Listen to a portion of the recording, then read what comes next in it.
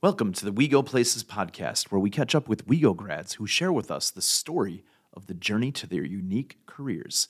I'm your host, Brian Turnbow, English teacher at WeGo since 2001, and you just heard intro music from Andy Georgieff, class of 2022. Today I catch up with Andrew Steininger, class of 2015, band director at Franklin Park Middle School in Salem, Illinois. One of Andrew's favorite quotes comes from Benjamin Zander, musical director of the Boston Philharmonic Orchestra. My job is to awaken possibility in other people. It is in this spirit that Andrew balances his instruction to instill the discipline for his students to improve while cultivating their love of musical performance. Joining us from the class of 2015 is Andrew Steininger. Andrew, tell us what you do. Well, right now I am a 4th through 8th band director, teaching only instruments in Salem, Illinois. So, Andrew, let's roll this back a little bit. When did you know that music was going to be maybe your vocation? When did the hook get you? Yeah, so that's a fun story because I remember back. So the short answer is high school. But the long answer is I was undecided as to what I wanted to do in college, like basically right up until I made my college decision, because choosing what school you go to is pretty dependent on what you want to do for a lot of people, especially music. That's a pretty specific one where you want to go to a school that's got a good music program. But I was always the music guy in high school. I was the drum major. I was in band my whole time I was there. I was in marching band. I was in the musicals. I was in choir as well for a little bit towards the end of my high school career. So I had always been involved in music, and I really loved doing music.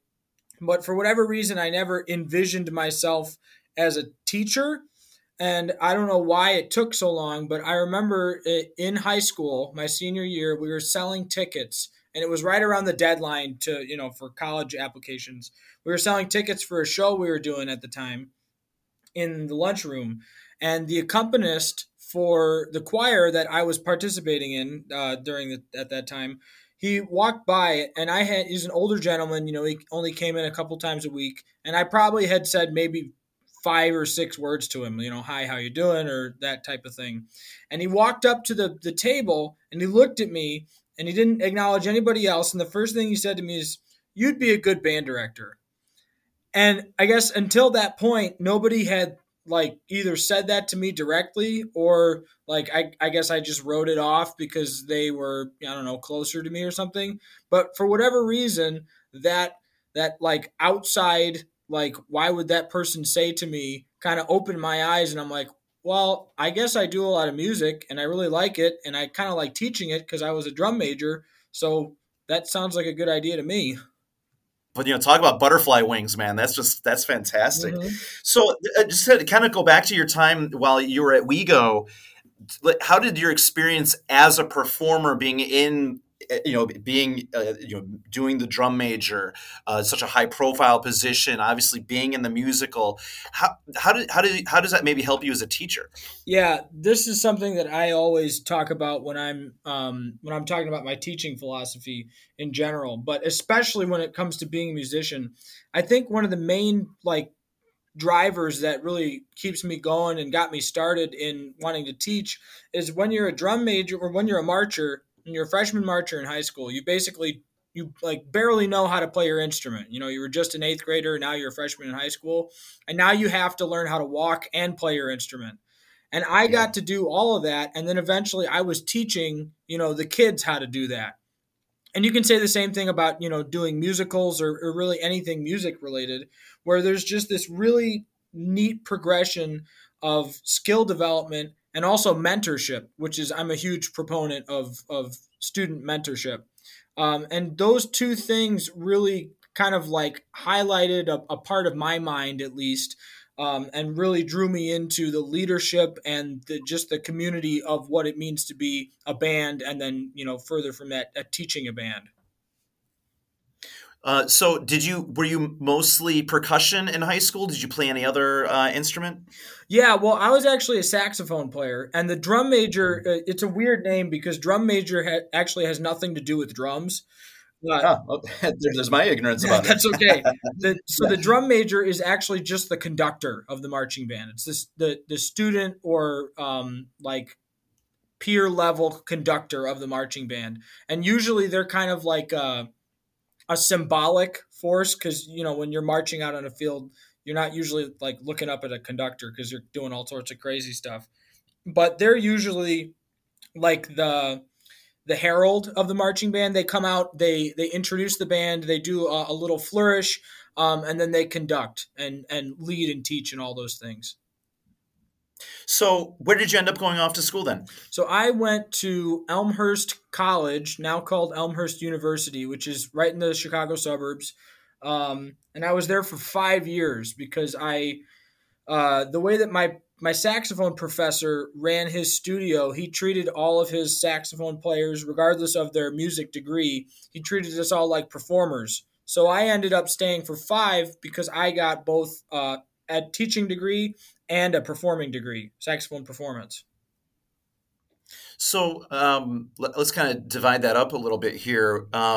What is the coursework like for the performance degree in saxophone? Like what's the progression of that field? Sure. So you, as with most things, especially in the college world, you can get accepted into the school, but then there's like subsequent auditions or things that you have to pass once you got accepted to get further along.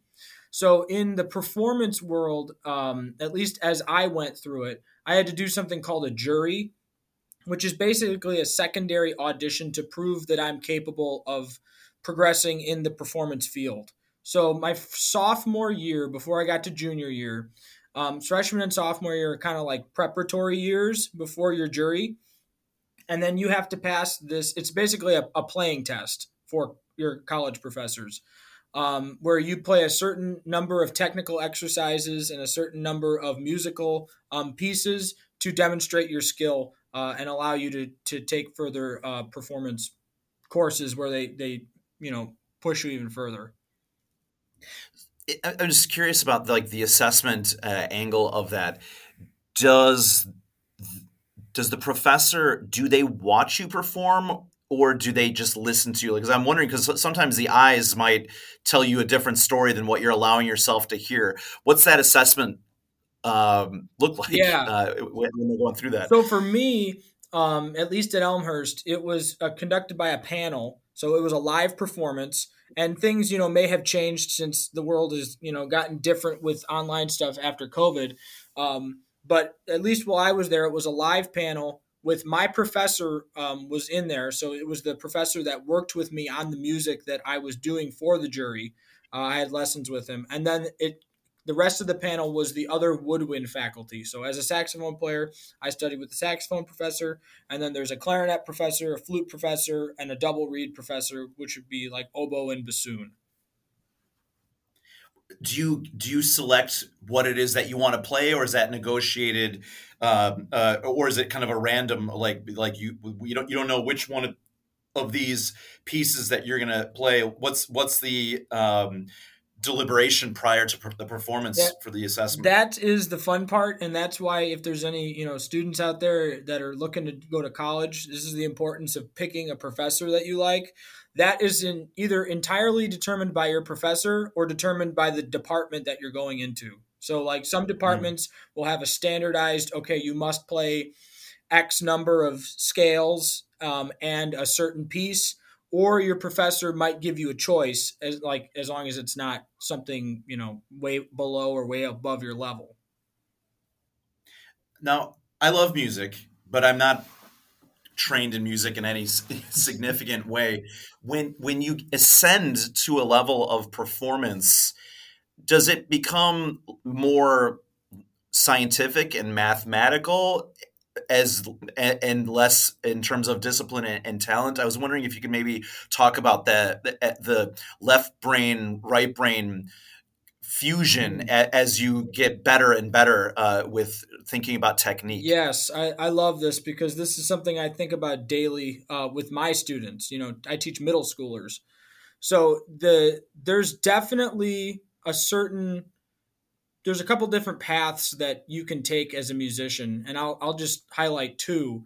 So like you said, right brain and left brain. There are definitely musicians out there that quickly progress because they're more systematic thinkers. So for example, I believe it's Purdue doesn't have a music department, but they've got there's a bunch of engineers there, right? But they have a band, and all these people that are in this engineering program are really good at playing their instruments because they get the system of music. It's a bunch of intervals. You got a bunch of buttons. If you push these buttons in this order, you get music, right?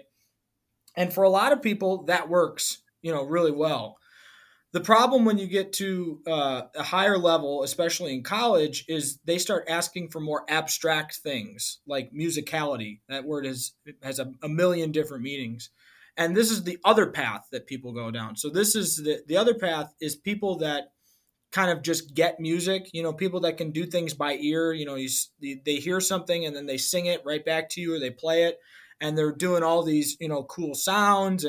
But when you put a piece of music in front of them, or when you ask them to explain what they're doing, they don't really have a language or a systematic approach that they use. It's more of an intuitive feel.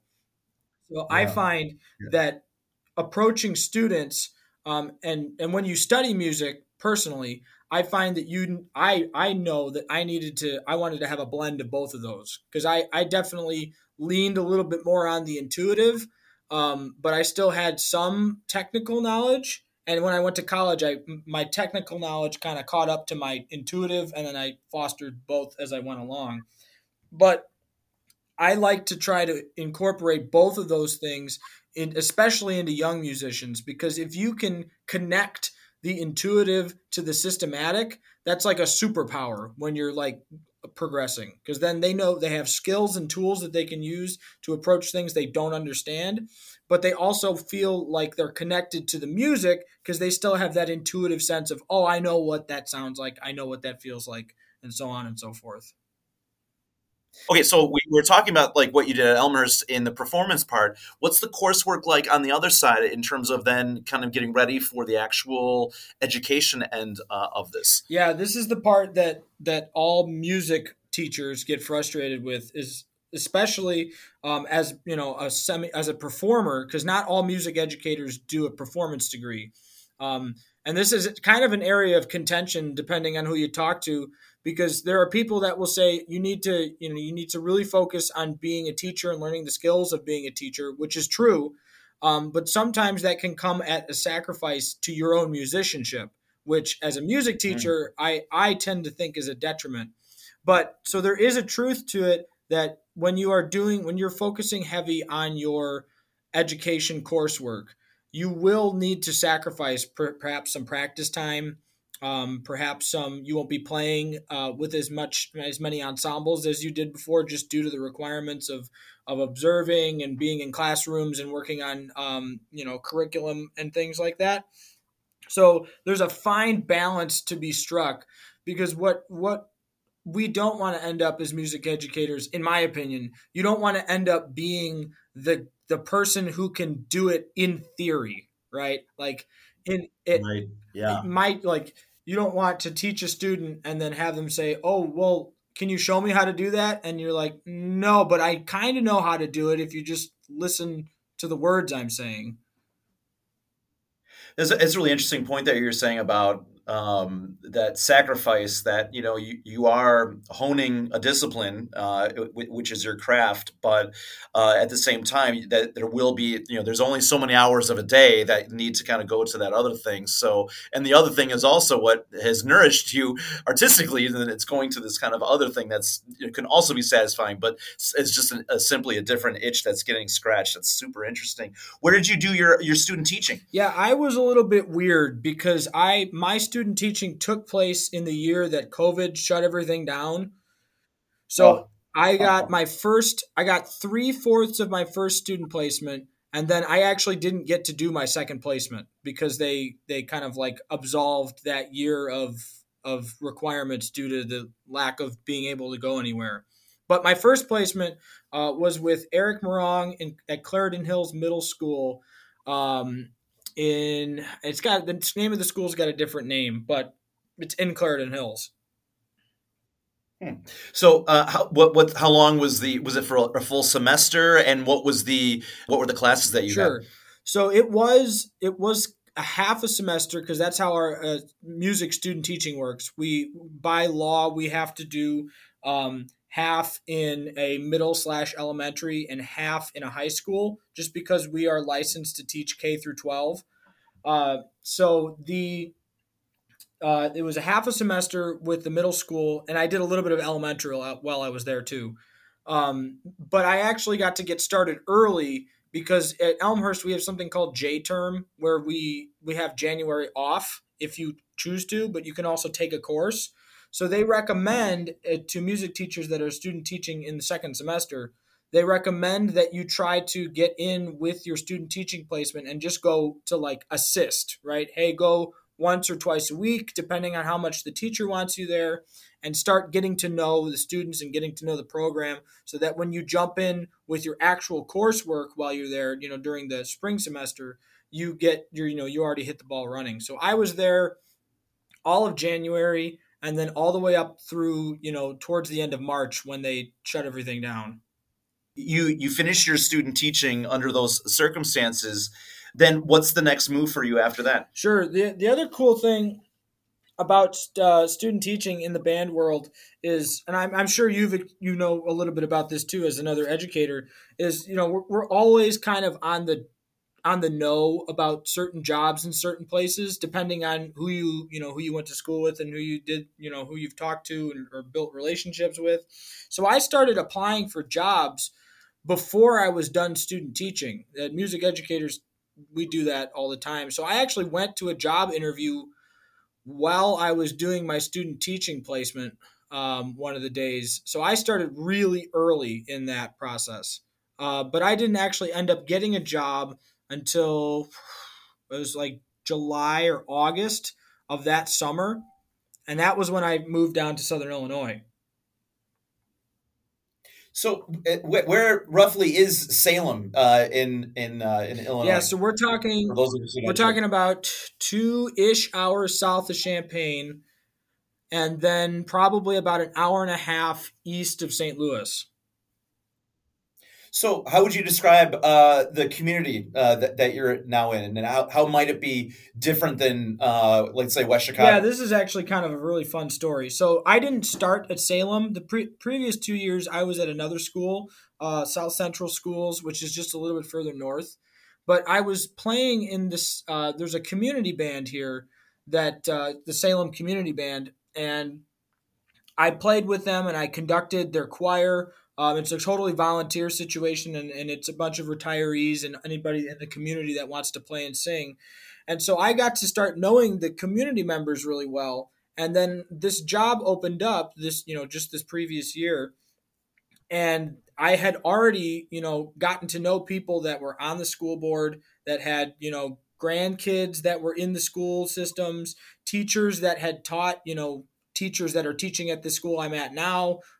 So I had kind of weaseled my way in a way by just doing something that I love, which is finding a place to play and finding a place to perform. And that's really what kind of propelled me to accept the position that I'm at right now, just because I really loved the amount of attention the community members were putting on, having a music program for the kids, for themselves, for the whole community. So now that you're at the school, I was wondering how you what's like your music selection like? Like, walk me through how you know like what pieces, and then there's probably things that are probably like the meat and potatoes of like you have to learn scales by using this, but like what are the types of how do you introduce new music or maybe more modern pieces to kind of keep interest Yeah, up? this is a question that pops up at every music teacher conference ever is, how do you pick repertoire for your band or your choir or your orchestra or what have you? Me personally, I'm a little bit of a hybrid thinker on this. So there are teachers out there or band directors that are pretty traditional that think that there needs to be, kind of a standard formula for the way that you program a concert. And traditionally, it's like you have some kind of a march that pays tribute to the tradition of band and how we started, because the band performing world started with marching bands. It started with military marching bands. That's where bands start, like performing bands really became, in the size that we have them, really became as big as they are. And then you program some type of lyrical, slow moving, emotional piece that is meant to develop musicality. And then you program kind of like a fireworks piece, a challenging, fast piece that moves really quick and ends with a bang. And that's kind of the traditional approach to programming a concert. And there are some variants on that with adding pieces and other things. Um, and I generally stick to that formula, but I also want to do things that my students are going to connect with. So if, for example, I just pick a program and the students don't really like the music that they're playing, and this is fun because I always know that the kids like the music that they're playing if they like are humming it or singing it or like doing something with it after they've put their instruments away. That to me is always an indication of a win as a teacher. So like I try to find stuff that I think sounds cool, and I will test it out with the kids. I always love to play things for them because I want things in their ear. So if they're enthusiastic about it and they're taking that sound, those sounds with them away from the band room, I know that I've kind of got them hooked. That's great.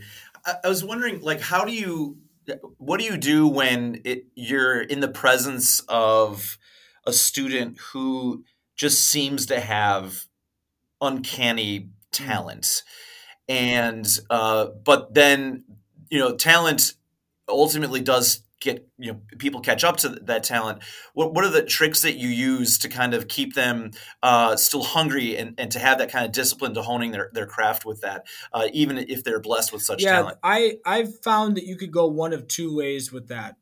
Sometimes with students that are naturally talented, you can kind of suffocate them by like making them adhere to the structures that help so many other students. And sometimes it's just better just to let them free, right? Okay, try this, try this, try this, try this. Throw stuff at them and see what sticks. And oftentimes those students are self-motivated because they just have a love for music, because they get it, and it's like, oh yeah, that's kind of cool. And then other times, some of those students are a little less disciplined because it has been so easy for them. So sometimes you need to kind of push them a little bit, say, hey, I need you to do this while we're doing this because you have the ability of doing it. So I need you to take a little bit more responsibility for the things that we're doing in this song, or I need you to be the leader of this section because you already know how to do all these things. And in those two ways, you can kind of capture both of those sides of those types of students. You had mentioned that before, that you have to then kind of when you were in in college that you felt that, that there's always that kind of sense that maybe I might be dulling my performance part of yourself as a musician and an artist in such a way as you're kind of pursuing what you need to do for your education degree. I was wondering, how have you been able to kind of then pull back and now go back into your instrument? Are you still playing the saxophone, or have you branched out into other instruments? What do you do to stay sharp as a musician Yeah, this yourself? is kind of a two-pronged answer. But the first thing is I knew that when I moved down to Southern Illinois, I did so much playing in college and I enjoyed it so much. I knew that I had to find an outlet for myself. So currently, I'm playing saxophone in a couple different groups. I'm playing with a local community college in their jazz band and their wind ensemble. And I'm also playing with that community group that I mentioned earlier. Obviously it's all volunteer. I don't get paid to play or anything. But for me, it's having that musical outlet is so important to keep myself musically grounded, because it's really easy for music teachers, in my opinion, being surrounded by musicians that don't have your level of knowledge, to kind of forget what it's like to be a beginner. So I always want to be finding ways for myself to remind what those feelings are like when I don't quite get something right away, or I have to go back and I have to practice something just like my students do. But also, and I believe in this very, very strongly, so I play all the instruments with all my students in their lessons. So I play saxophone with the saxophones, trombones with the trombones, so on and so forth. And that was a product of my education. I learned how to play those in school, but I also had to practice those as I got into teaching. So I constantly am trying to look for ways to make me feel like a beginner again, so that I can develop the skills and the perspective to deliver instructions to students where they're at, rather than having just a standard lesson plan that I apply to everyone that may or may not work for any given student. I was just kind of curious with that. So you've gravitated towards the saxophone. That's kind of been your instrument of choice throughout all these years. Is there an instrument that still you wrestle with that's like, it requires just that much more effort than others, that the intuition is just not as quick to get to you as you battle it? Yeah, so I don't dabble too much in double reeds, so oboe and bassoon. That's probably my weak point in the band world, and I am actually quite not quite too good on strings. So strings are my kryptonite. I don't really know how to play guitar. I don't really do any of the violin family. And I'm, kind of a novice piano player myself. So any of those, I will play piano for certain things, but it's always, it's always kind of like a hack and slash attempt on those. So when students are kind of finding their niche, and with music, like, do you kind of have a survey of various different types of music to say, hey, by the way, like, you should be listening to this a little bit more? I was wondering how you kind of spread your background of suggestions to students in such a way. How do you work? How do you work Sure. with that? In middle school, in my approach to middle school musicians, I want them to. My number one goal with a middle school musician is to up the level of musical curiosity as high as I can. So I'm not really interested in pushing them in one direction or another. I want them to get a taste of as much as they're interested in. So if someone, like, for example, I've got a trombone player who was learning to play upright bass with his grandpa, I believe, and he's playing in a bluegrass group. And so, hey, I said, we don't have a tuba in the band right now. Do you want to play that bass on some of our pieces? And I'll work with you and we'll maybe rewrite some music. You can play the tuba parts on the bass. And he said, oh, yeah, I'd love to do that. And he played that bass on our Christmas concert. And now he comes to me and he tells me, hey, I'm playing with this bluegrass group with my grandpa. Do you want to come and see me play, in this bluegrass group? And to me, the more musical experience a student has, even if it's not on the instrument that they play for me, is better. and I know this from experience, that all of the musical knowledge that I have, regardless of the musical situation I'm in, whether I'm playing trumpet or trombone or if I'm playing my saxophone, you take that musical knowledge to different instruments. And so if I've got students that are experiencing what it's like, to play an upright bass, keeping the time and playing the low notes, and he understands what it feels like to play a bass line, that's only going to help him play his trombone better. Yeah, no, that makes sense.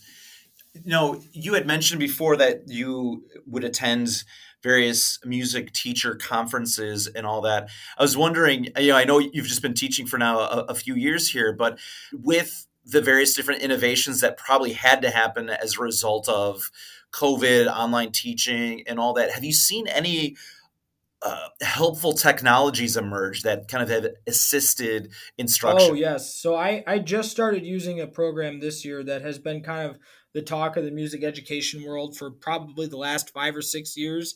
And it's definitely, got boosted up when COVID kind of knocked everybody down. I don't know if you're familiar with something called Smart Music. They rebranded recently. They're called Make Music now, I believe. But it's a program that it's basically like a band director on a computer. So it's a subscription based service that I buy using district funds for all the students. And I give them their own little subscription. And what it is if they have a library of music, so band pieces, solo pieces, pop pieces, all different types of stuff. And the students have access to this library that they can search up by themselves at any time. But then I assign them the music pieces that we're doing for class, and it will show them their part on their computer. And the coolest part is that it has professional recordings on it that they can listen to and practice with. You can speed it up, you can slow it down, you can listen to different instruments. There's a metronome on there that you can turn on and off. You can listen to your part specifically and nothing else. And then the best part for me is there's a record button. So I can assign specific parts of specific music to specific students, and I can ask them to record themselves, and I can hear them individually, which traditionally in the band world, you have had to take in, depending on the size of your band, a whole week or more to hear each student individually, in order to give them any type of specific feedback on their playing. And then that's even biased due to students having certain performance anxieties, playing by themselves, and so on and so forth. So what I have started doing this year, almost like a little bit of a flipped classroom scenario, where I will assign certain things to students that we don't necessarily do in class all the time. But I'll cover it briefly, and I'll go over what is expected for them to do on their recording. But then I give them that on as an assignment, and they either do it at home or I give them some time during the week to record it at school. And that way, I can hear them individually, and I know what level students are at because I've heard their recordings, and I can give specific feedback on the program. And then I know, all right, this student is struggling with this, or this student doesn't quite understand how to use this program yet. Maybe I need to go back and explain it again. And it's just been really wonderful to help differentiate, the educational buzzword that we throw around all the time, help differentiate Yeah. in the band room, because that has been a challenge for band directors since time immemorial. No, that's really interesting. You mentioned something just now about performance anxiety and stuff like that. How do you assist someone who is like maybe trying that is in their head too much about maybe making that solo or whatever? Like, what are the ways in which you kind of help them not think about that very moment where all of a sudden all eyes are on them? Because I imagine that's got to be something that rattles a lot of cages for the performer. I mean, they want to do it because they love music, but again, that the performance anxiety is a real thing. What are ways in which you're able to kind of create Yeah, calm? that's it's a large part due to the way that you are trained, or what your teacher has done with you. There's a couple different thoughts on this. For me, a large part of it is starting students with confidence from a young age. So the way I teach my young students is, you know, don't be afraid to make a loud sound. If you make a loud sound, that's better than no sound, right? And if I can keep that confidence in a student all the way to when they get to the time when it's time to start playing independently, it does wonders for their confidence. The other couple ways, if you do have a student that is like kind of performance anxiety ridden and they're older, something that we do in college or college professors have said forever is the more you do it, the easier it gets. So it's just flat out repetition. If you, wash, rinse, and repeat over and over again, you kind of work out the fact that it's just muscle memory. And the performance anxiety part of it shouldn't impact the muscle memory of it. Then, further from that, if you want to take more of a kind of a metaphysical or like metaphorical approach to a student, you could do things like talking to them about focusing on the feeling of a piece of music, right? Don't think about what the audience is doing. Think about the way you want the piece to feel, right?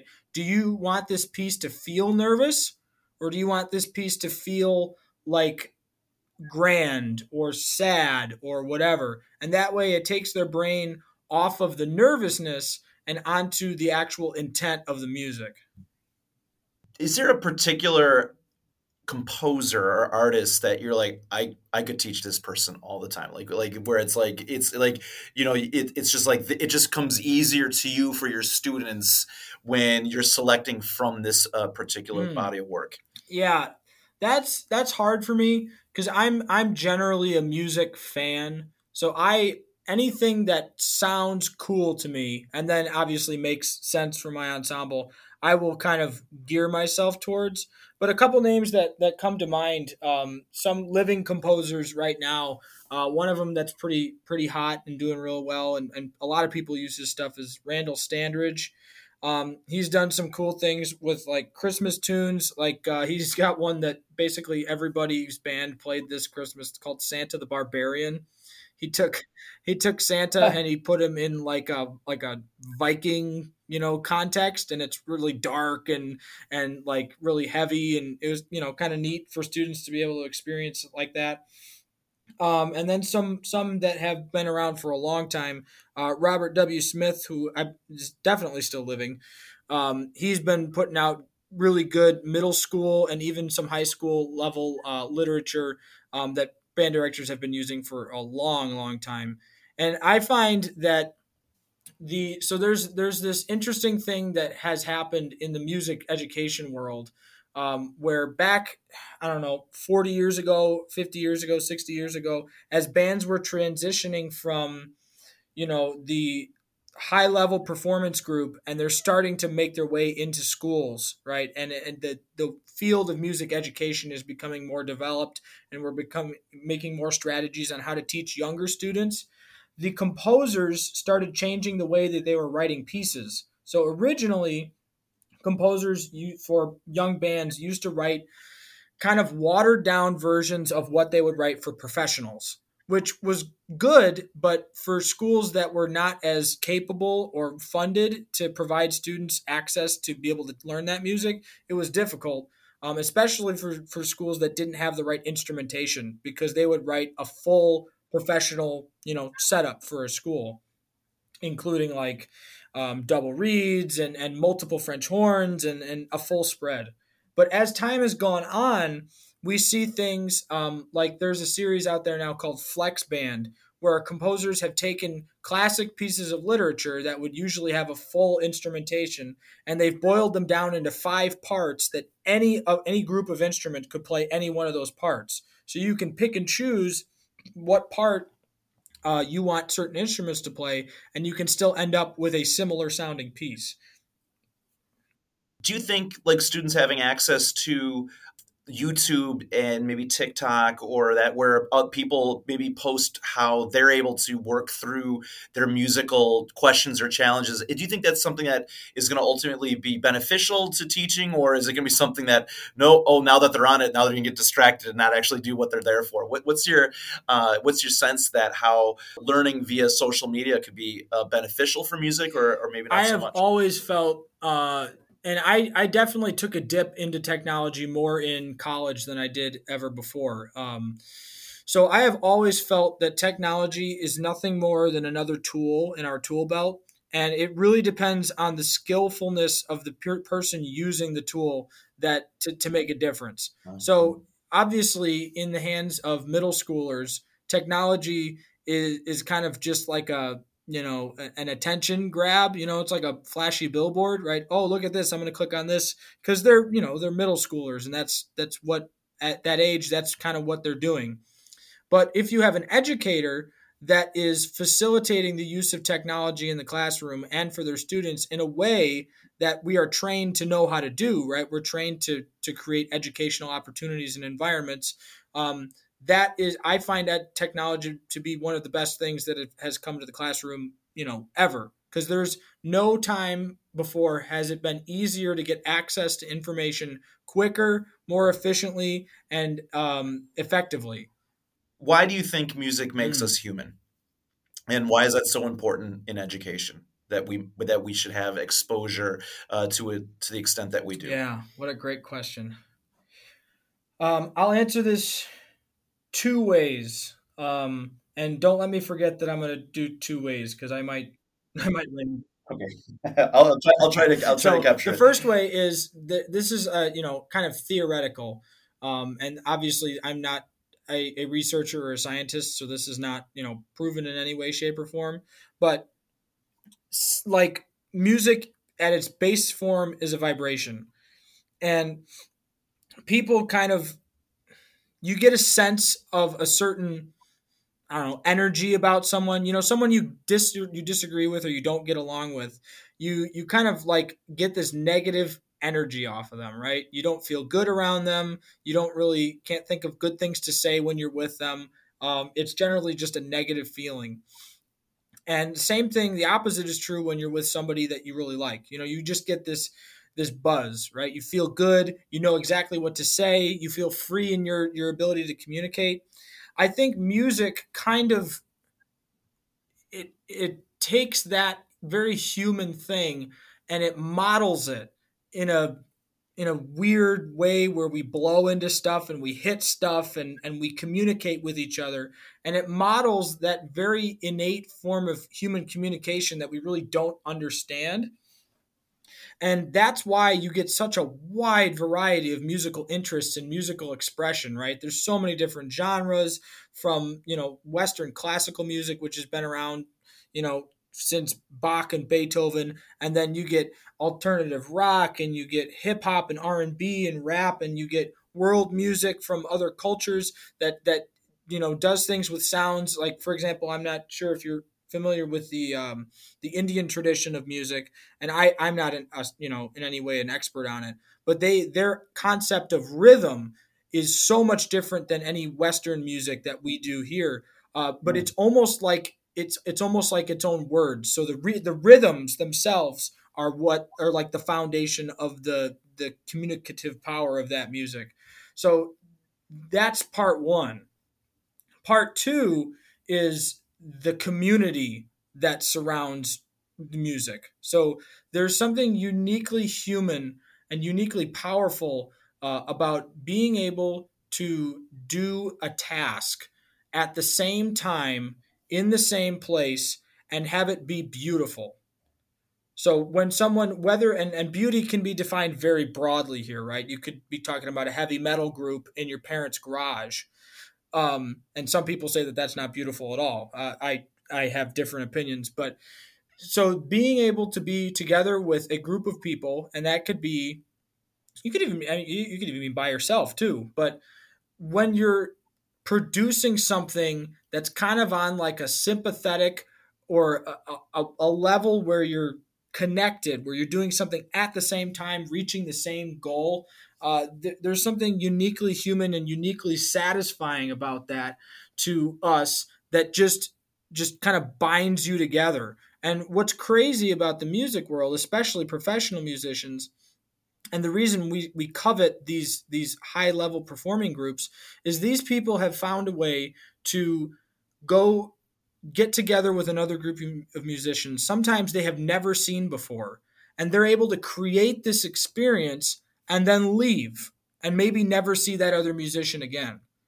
And I think in a lot of ways, people really are desperately searching for that level of connection to something on a daily basis, whether it's a relationship with someone, whether it's a hobby or a skill that you do really well. And I think music is kind of the perfect metaphor or the perfect facsimile of that for many people. I know very few people that listen to no music. Andrew, this has been so much fun. I always like ending the interview with a question about what tips for success do you have for current Wildcats? This is something that has served me well all throughout my education and into my professional career. And that is always, always start with curiosity and always grab any opportunity you can. So if you have a thought in your head, like, I wonder what would happen if I did this, or maybe I could try this and we'll see what happens. Always pursue that thought, because even if you don't end up following that to its conclusion, you are more informed, you're more knowledgeable, and you're more of a human for attempting it and seeing what you do with that than you are if you didn't do that. And then I can't tell you the number of opportunities that I've gotten that I didn't even know I could get just from saying yes to things. So if you can spare an extra hour a week, not doing something that involves a screen or not doing something that involves you, kind of just sitting around, do it. Even if you do it for a little while and you stop doing it, at least you have tried it and you have an experience with it, because you never know when that little experience is going to pop back up again in your life, whether it's a conversation in an interview, whether it's a new friend that you would just build a connection with because they tried the same thing. To me, it's all about creating this breadth of experience in your life and then just seeing where it takes you. What's going to connect to the next thing? What's going to be something else that brings you to another experience? Well, Andrew, this has been great. Thank you so much. Your students are lucky to have you, and I learned a lot. And this was so much fun. So, thank you so much, and good luck. Thank you very much. Thanks for having me. Thanks for listening. Do us a favor and spread the word about We Go Places by sharing our interviews with other Wildcats. If you want to search past episodes or stay current, subscribe on Spotify, Apple Podcasts, Google Podcasts, or anywhere where you can get your podcasts. Just search We Go Places. You can follow We Go Places on our Facebook page as well, and also Twitter at We Go Places Podcast. And if you know a former Wildcat who would be a great guest, send me a direct message on Facebook, Twitter, or by school email at bturnbow@d94.org.